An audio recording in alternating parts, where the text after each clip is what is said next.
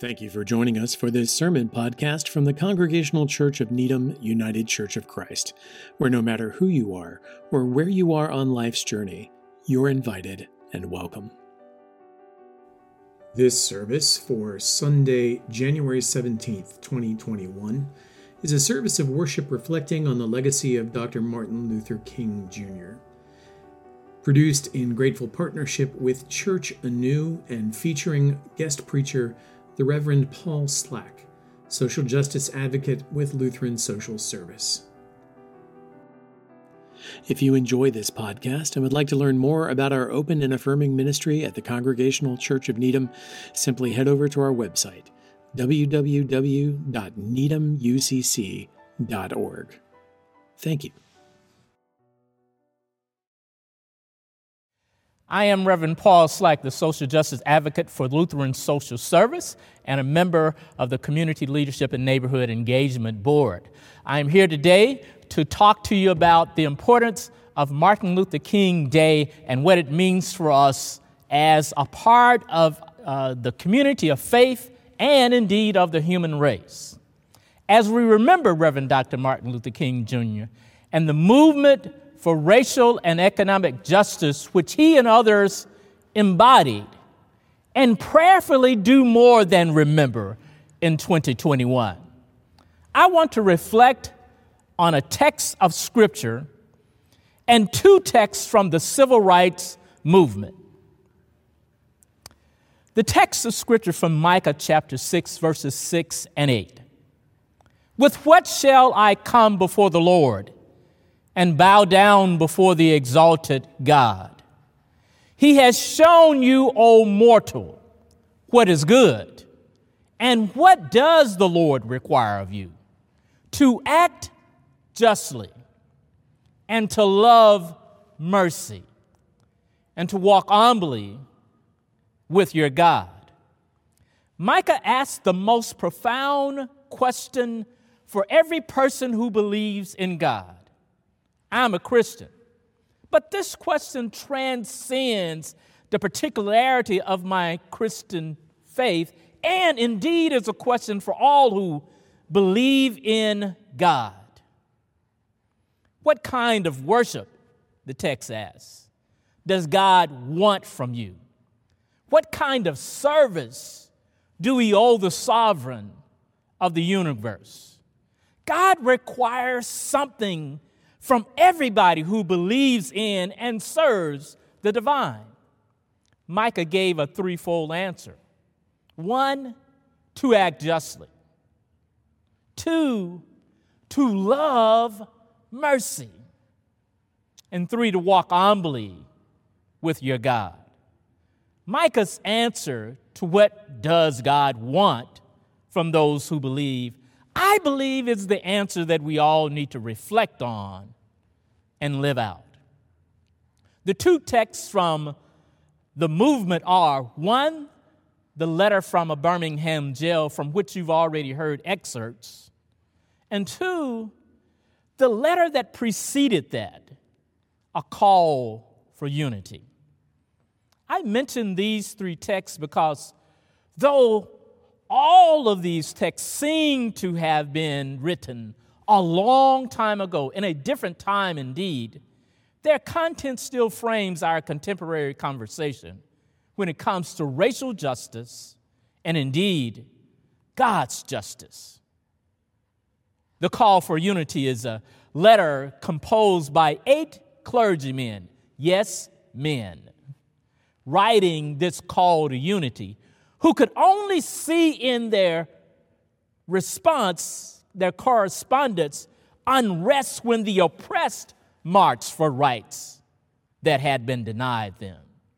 They were blinded to unrest when black houses were being bombed, black bodies were being hung, and black people had no rights to which white people were obliged to respect. They couldn't see unrest there.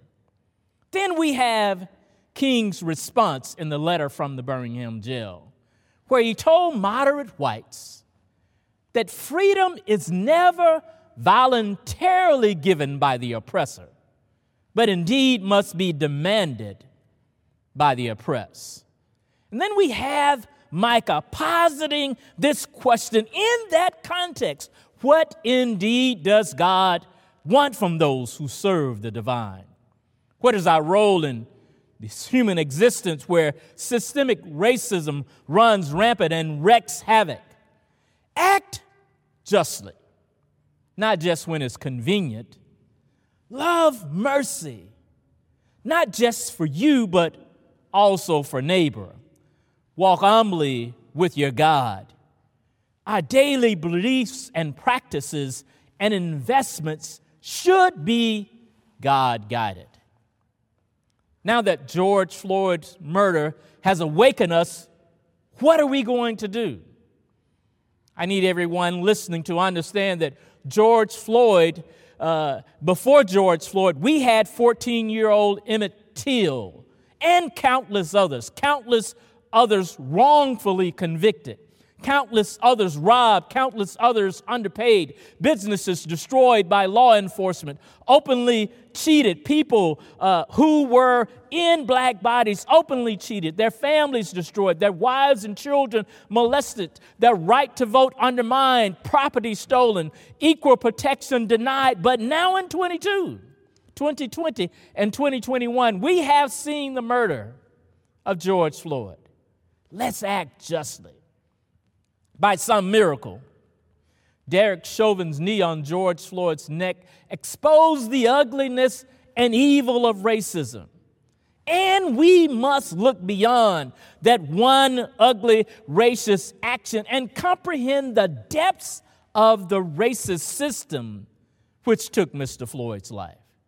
That ugly, evil, racist system was around at the founding of this nation and continues today. In recent days, we've seen it raise its ugly head again.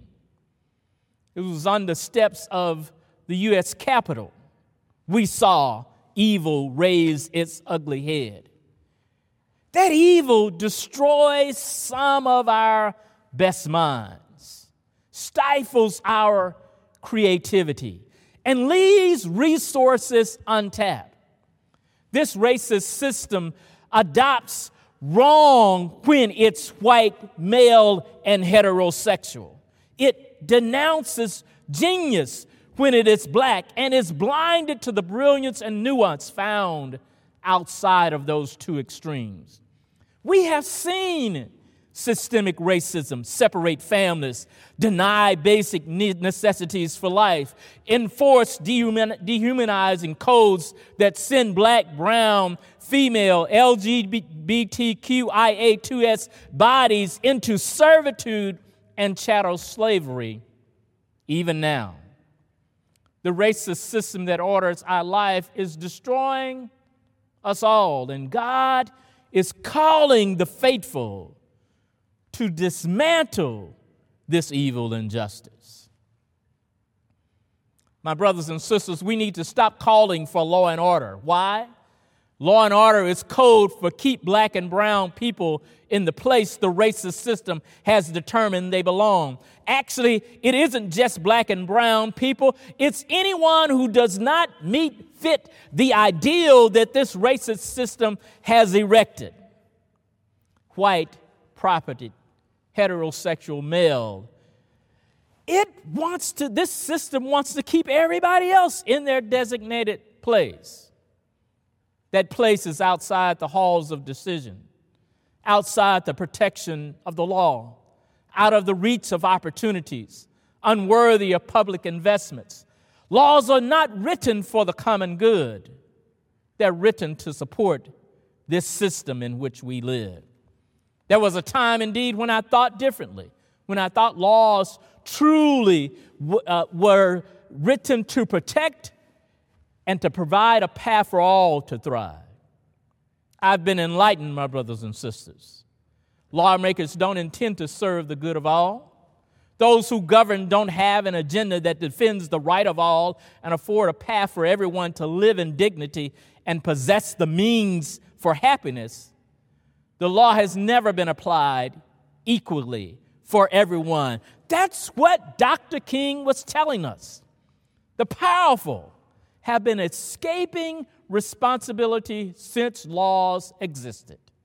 And the marginalized have paid for the sins and success of power since there was a law.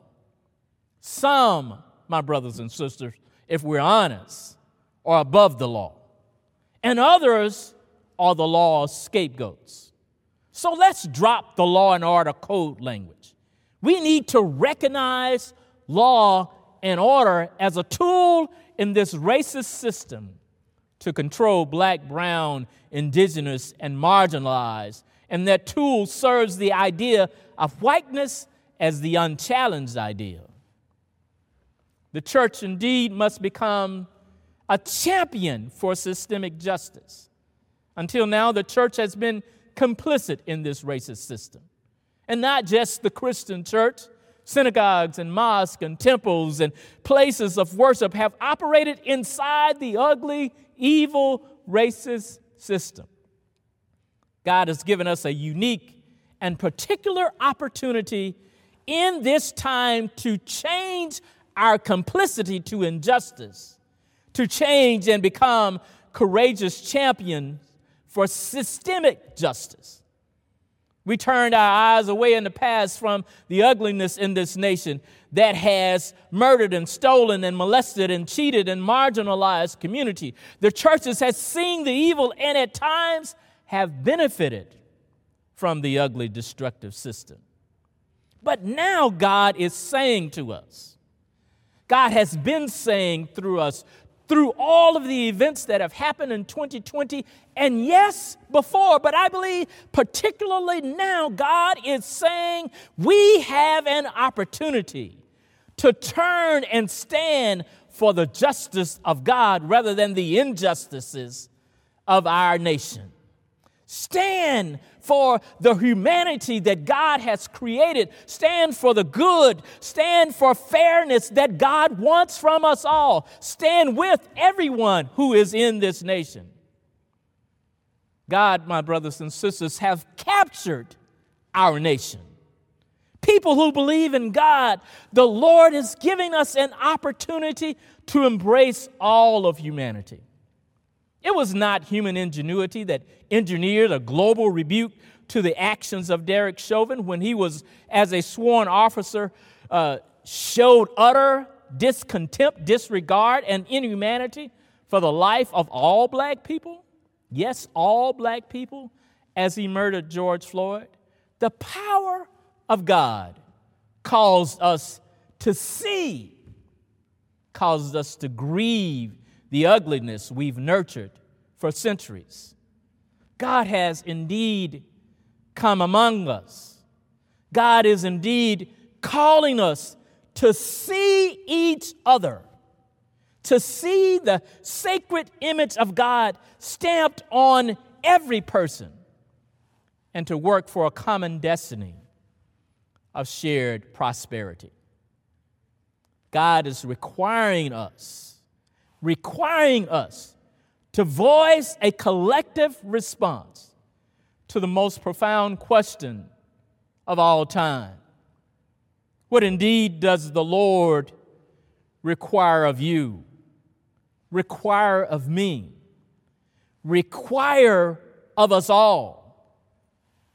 God requires us to act justly. Injustice anywhere, King said, is a threat to justice everywhere. We must act justly when my community is threatened and when everyone else's community, when everyone else's family, when everyone else's rights are threatened, because injustice weakens and destroys us all. God also wants us to love mercy, to indeed love mercy. Not just mercy when I've done wrong, not just mercy when my family has participated in missteps and misdeed, but mercy for everyone. God wants us to indeed love mercy, to be a restorative power, a restorative spirit in our world today. A sage once said that if we practice an eye for an eye and a tooth for a tooth, we'd all be blind and toothless. No, that's not what we want. That's not what we need. We need the mercy, the restorative and redemptive power of God for everyone in our world.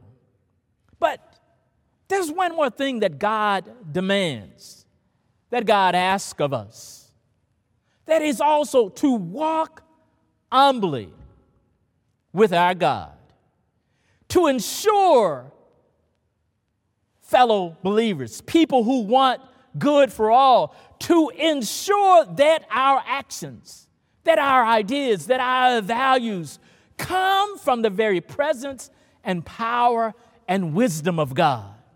To ensure that our love is not just for those that we see every day and on a daily basis, those whose neighborhoods we live in, but that our love reaches beyond our neighborhoods, beyond our communities, and reaches to every person that bears the image of God. And that's everybody. To work so that every person, every community has an opportunity to thrive, that no one is working uphill because the law is against them, but that we embrace a path to happiness, a path to renewal, a path to redemption, a path to unity for all of us. Walk humbly with our God. When we walk humbly with our God, we recognize and indeed work for every person to have a voice in this world for the decisions that we collectively make, to name and shape what our future needs to look like so that we all participate together for the common good. We must not practice the same old tired system where we have to wait in some line for our time. But every marginalized person and community must be brought to the center of concern and connected with resources that promote life and agency now. Waiting has cost us too much. Convenience has crippled too many. Marginalized have suffered long enough. The church cannot afford to ask any longer for permission, cannot afford to wait any longer for someone to agree with it, cannot afford to operate within the same status quo. We must demand that hatred and racism end now. God has already told us what to do.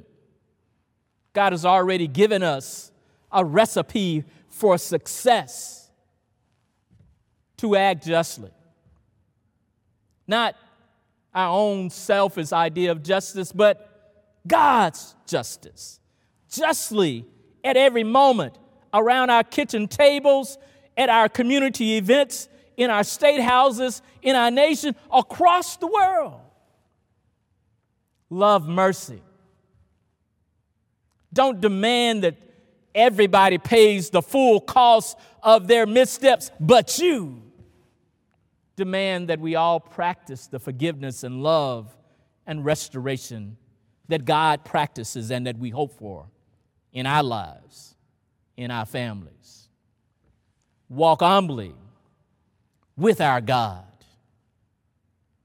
Every day, we need to ensure that our thoughts, our actions, our community reflects the fact that we are indeed walking with God. And if we are walking with God, we're walking with each other.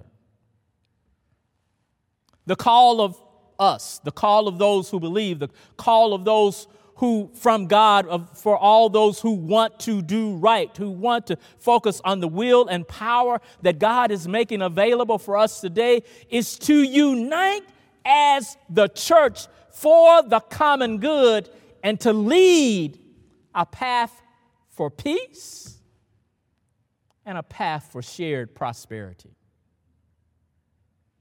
Let's realize the redemptive reparation of God's love in motion by uniting in the spirit of Micah chapter 6, in the spirit of redemption, in the spirit of restoration, and be renewed as we're renewing not just our faith, but the lives of all those, everyone, every person, every community who is a part of the human family. Amen.